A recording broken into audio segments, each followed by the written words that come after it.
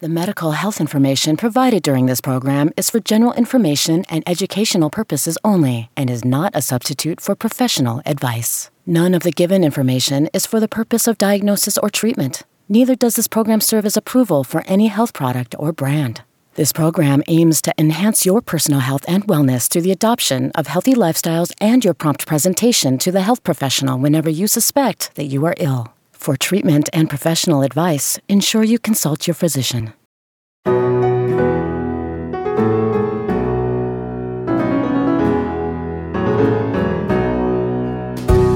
Welcome to Say Yes to Good Health with Memorial Hospital. I'm Melanie Cole, and I invite you to listen as we discuss diabetes today with Dr. Douglas Heighton. He's a family practice physician with Memorial Hospital. Dr. Heighton, it's a pleasure to have you join us today. So let's talk first about the prevalence. How common is diabetes? What have you been seeing? Because we hear this is becoming quite the epidemic. It's true. Diabetes is on the increase for many reasons. Presently, it has an incidence, or the percentage of people with diabetes is about 10%, but it is increasing. I'd like you to tell us the difference. People hear about type 1 and type 2, which used to be called adult onset, but now those terms are kind of a little bit different. Can you tell us what type 1 diabetes is, what type 2 is, really how they're different? But we're mostly talking about type 2 today. Type 1 diabetes is young age diabetes. It is still of the pediatric population. Type 1 occurs because of autoimmune disease, or where the body attacks the pancreas, and the pancreas is where everyone makes their insulin. So it happens at a young age. It can start at 3 years old all the way up to 18 years old, but it starts in the younger population.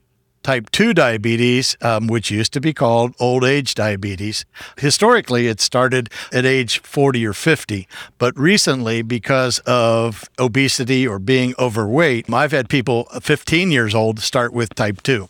And that is where you still have your pancreas making insulin, but for multiple reasons, you either have insulin resistance or a slight decrease in production of insulin.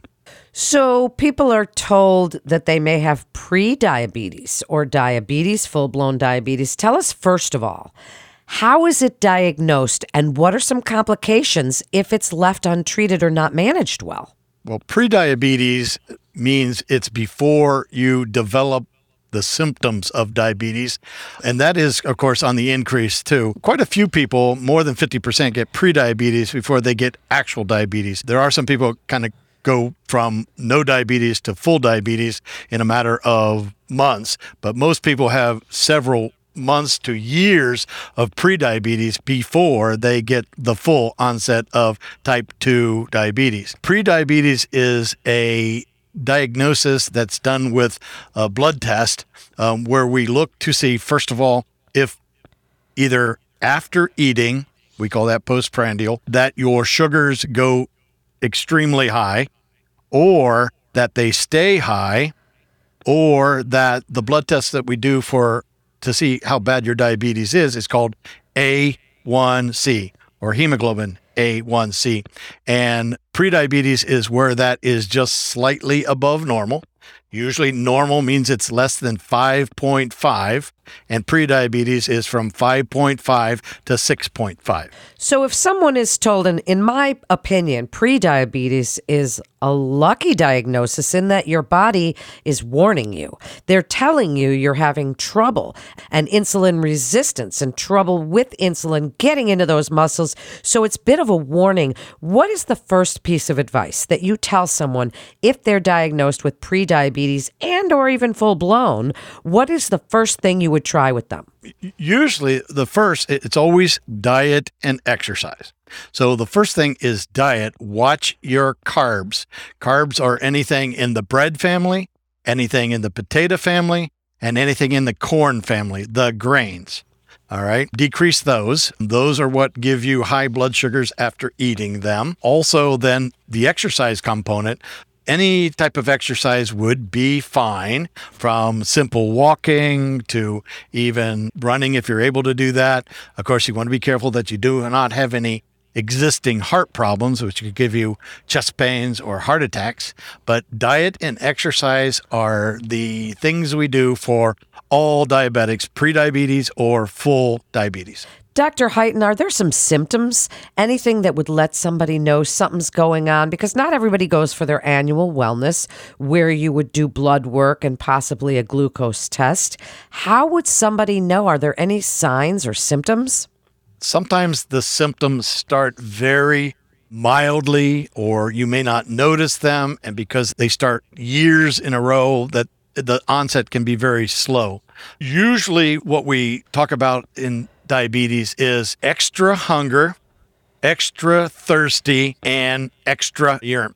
Okay, so if people have these things that are just not among their regular routine kind of things, hunger, thirst, they're going to the bathroom more often, a visit to the doctor, they've been told this. Now, tell us a little bit about what the research says about prevention of diabetes. And if you want to, tell us about the diabetes prevention program at Memorial Hospital.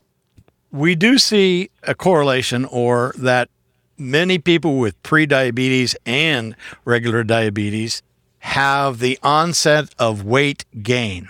That weight gain may precede either the prediabetes or the normal diabetes, or it may be at the same time, and it may continue after you are diagnosed with either one of those.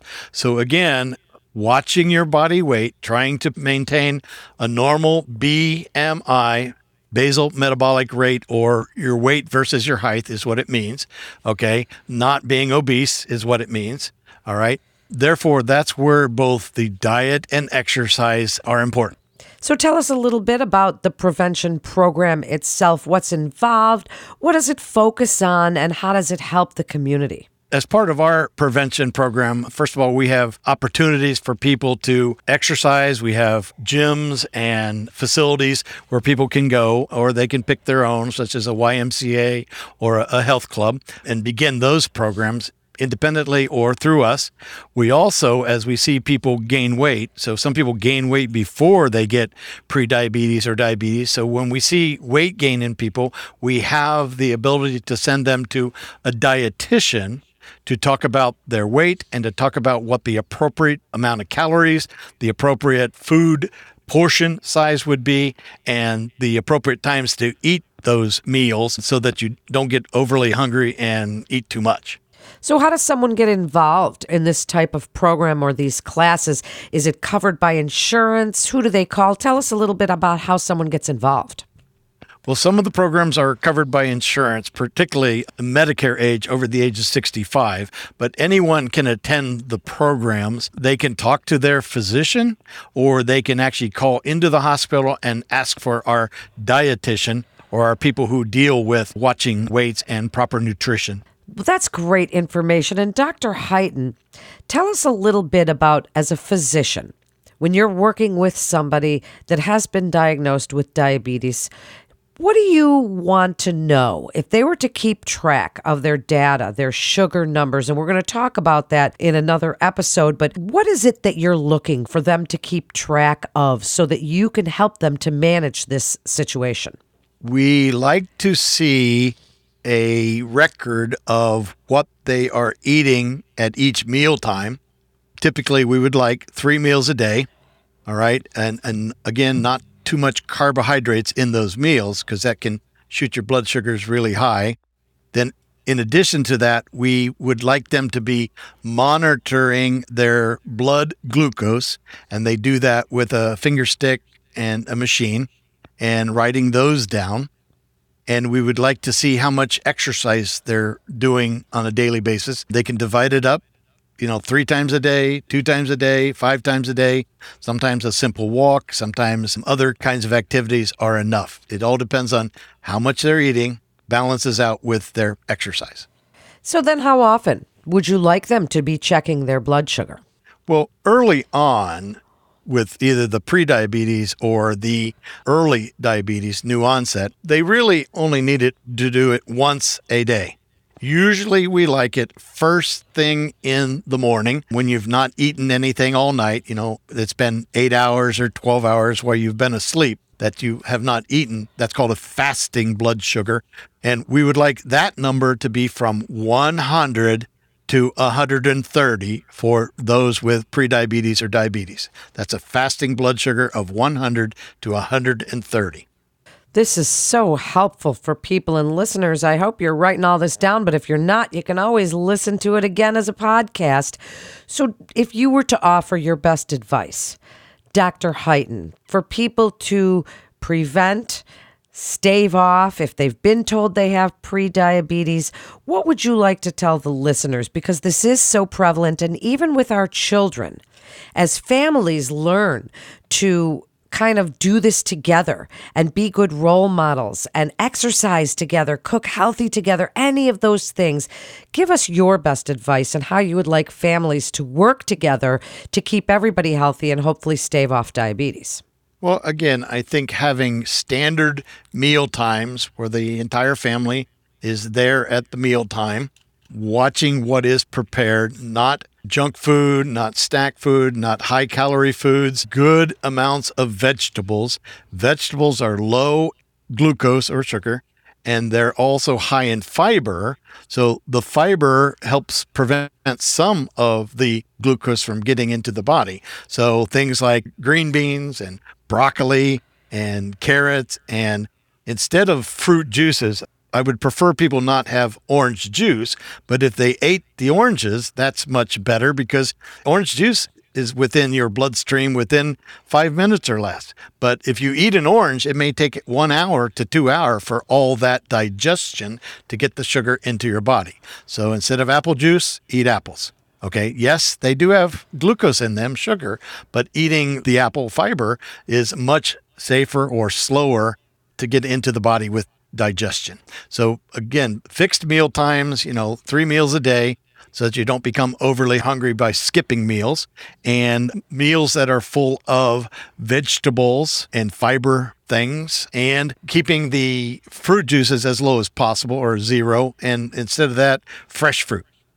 What great advice we're getting here today, Dr. Hyten. Thank you so much for joining us, and to make an appointment with Dr. Douglas Hyten or to learn about the Memorial Hospital Diabetes Health and Wellness Program, please call 217-357-2173, or you can always visit our website at mhtlc.org. You're listening to Say Yes to Good Health with Memorial Hospital. I'm Melanie Cole, and we will continue after this quick message about Memorial Hospital. Welcome back to Say Yes to Good Health with Memorial Hospital. I'm Melanie Cole. Before the break, we were discussing diabetes with Dr. Douglas Hyten. He's a family medicine physician with Memorial Hospital.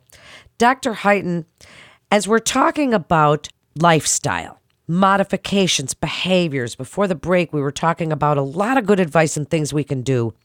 When it comes to those things, sometimes they don't work as well as we'd like them to. Tell us what you would do as far as treatments for diabetes type 2 once we've discovered that some of these lifestyle behaviors are not really working as well as we'd like them to. Yes.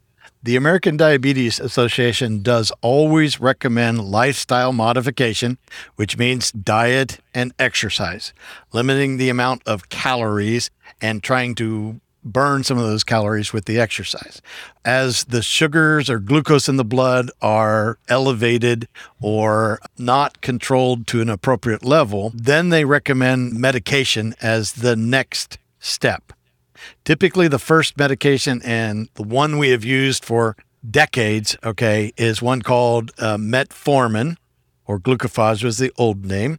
We start with low doses, and we increase the dose every month or so until we're able to maintain a good fasting glucose or throughout the day what the glucose level is. The way we check that is we do a blood test called a hemoglobin A1C. Usually we just call it A1C. And again, for good control, we'd like it less than 7.07. Again, diabetes is diagnosed by when that hemoglobin A1C goes above 6.5. So someone might be on medication, and I think one of the things that people are not really clear on is once they're on the medication, it's still important to do all of these lifestyle things, as exercise has an insulin-like effect. It helps that insulin to get into the muscles and working out of the bloodstream a little bit. Can you tell us how often you recommend somebody exercise to make a real difference? Is it just a nice walk? Can they break it up? I'd like you to expand a little bit more on exercise and its role in controlling diabetes. Well, it is important to get some degree of exercise. It does not have to be super strenuous or anything like that. Again, you don't want to put strain on your heart or anything like that. But exercise is recommended. It can be mild, and you can break it up into, 2 times a day, 3 times a day, 4 times a day.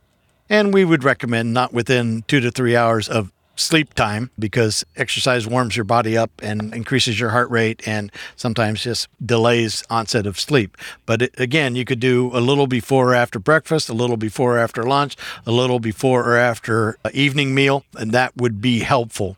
What the exercise does, it lowers glucose resistance. And as you referred to earlier, glucose resistance and insulin resistance are the same.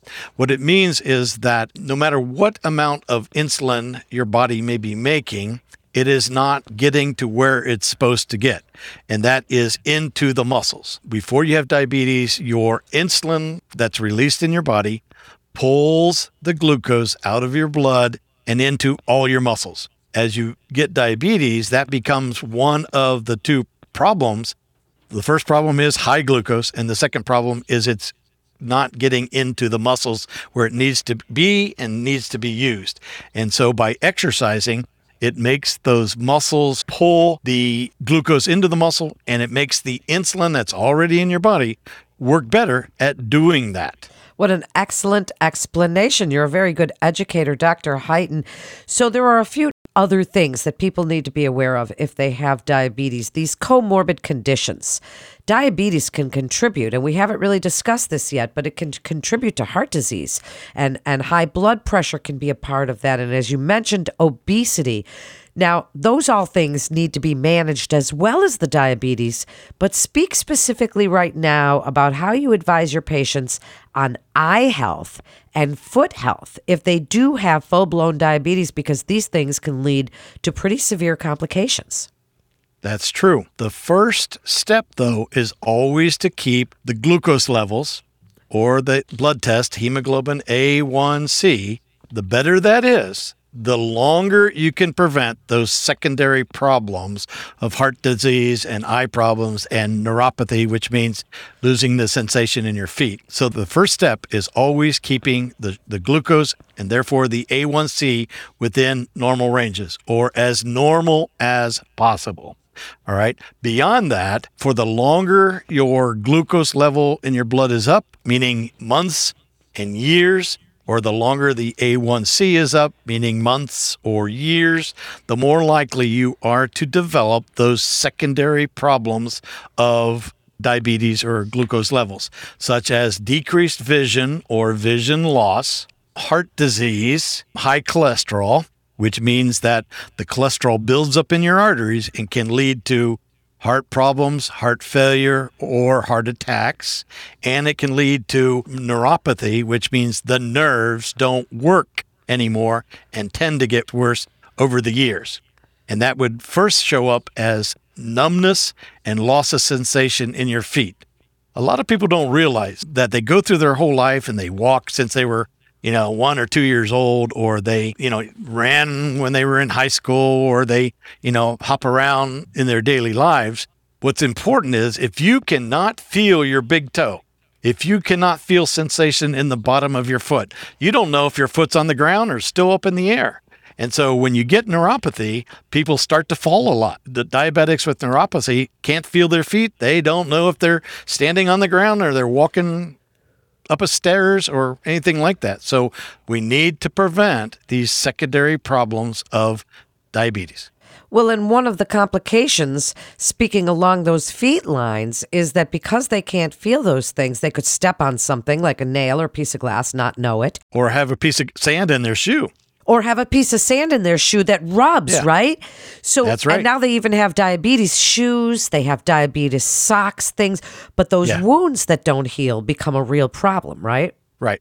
We would always recommend diabetics always wear socks and always wear shoes and not wear sandals, all right, to help prevent a little teeny grain of sand or even calluses or rubbing. The socks help prevent the buildup of calluses or rubbing, and wearing shoes are a little more protective, definitely, than sandals or other kinds of open kinds of shoes. So yes, those are a problem. When you can't feel those things, and again, people don't realize that if you can't feel that you just stepped on something, that wound may be small right then, but will get bigger and get more and more infected. If you can't feel an infection, you don't know you have an infection, and it could end up in amputation of your toes or foot. Or foot. So that's so important that people check their feet. And as you say, wear socks, wear shoes, wear good shoes so you don't even get just a little piece of sand or a rock in there. Another thing we've been learning about, Dr. Huyton, and in the research, is the link between sleep and obesity and diabetes. And now a lot of people, certainly in these times that we're in right now, people are not sleeping, they're stressed out. Do you have any really good advice about getting a decent night's sleep? Because that does help us to have more energy the next day so we can exercise and prepare really healthy meals. For problems with sleep, or what we call insomnia, we would recommend to always try to keep your sleep times the same. Whether it's weeknights or it's the weekend, try to keep your bedtime at about the same hour. Don't go from, weeknights going to bed early because you got to get up for work. And then on weekends, I'm going to, watch the late shows or the late streaming the movies. Okay. Try to keep your sleep times the same, because sleep is associated with melatonin. Your body makes melatonin. It's actually made in what's called the third eye, the pineal gland. And your body will make that chemical at about the same time that you were trying to sleep the night before. So if one day you're going to bed early, it makes it about the same time. If one night you're going to bed late, it then makes it after that time. And so it can be hard to adjust come Monday morning or Tuesday morning when you've been up late on the weekend. So it is important to keep your sleep times about the same. And it has been shown that not sleeping well, different people, different ages need different amounts of sleep. Typically, if you're tired the next day, you didn't get enough sleep. But typically, we do recommend from 6 to 8 hours of sleep every night for the average adult. Wow. We've just really loaded the listeners up with so much helpful information today. Dr. Huyton, I'd like you to wrap it up with your best advice for lifestyle and management prevention. What would you like people to know about diabetes, controlling their blood sugar, and the diabetes prevention program at Memorial Hospital? Yeah, as a review, I would recommend that people start with diet and exercise, maintaining an ideal weight. Occasionally, if you get any symptoms at all, check with your physician. They can do a blood test to see how high your glucose or sugar level is. And beyond that, if you are diagnosed with prediabetes or diabetes, maybe getting started on a medicine when the diet and exercise is not working, and therefore to keep your hemoglobin A1C, your average sugar is what that means, under control. And that will lead less likely to have those secondary complications of heart and nerve and even affect your sleep. All of those things that can go along with a diagnosis of diabetes, so important.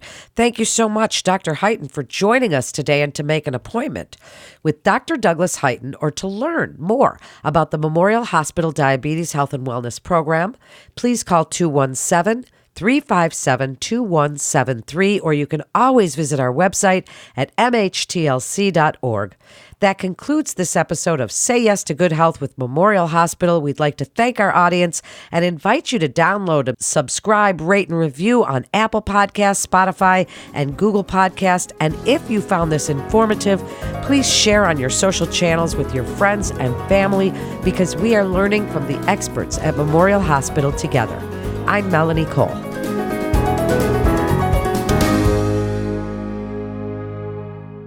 The The medical health information provided during this program is for general information and educational purposes only and is not a substitute for professional advice. None of the given information is for the purpose of diagnosis or treatment. Neither does this program serve as approval for any health product or brand.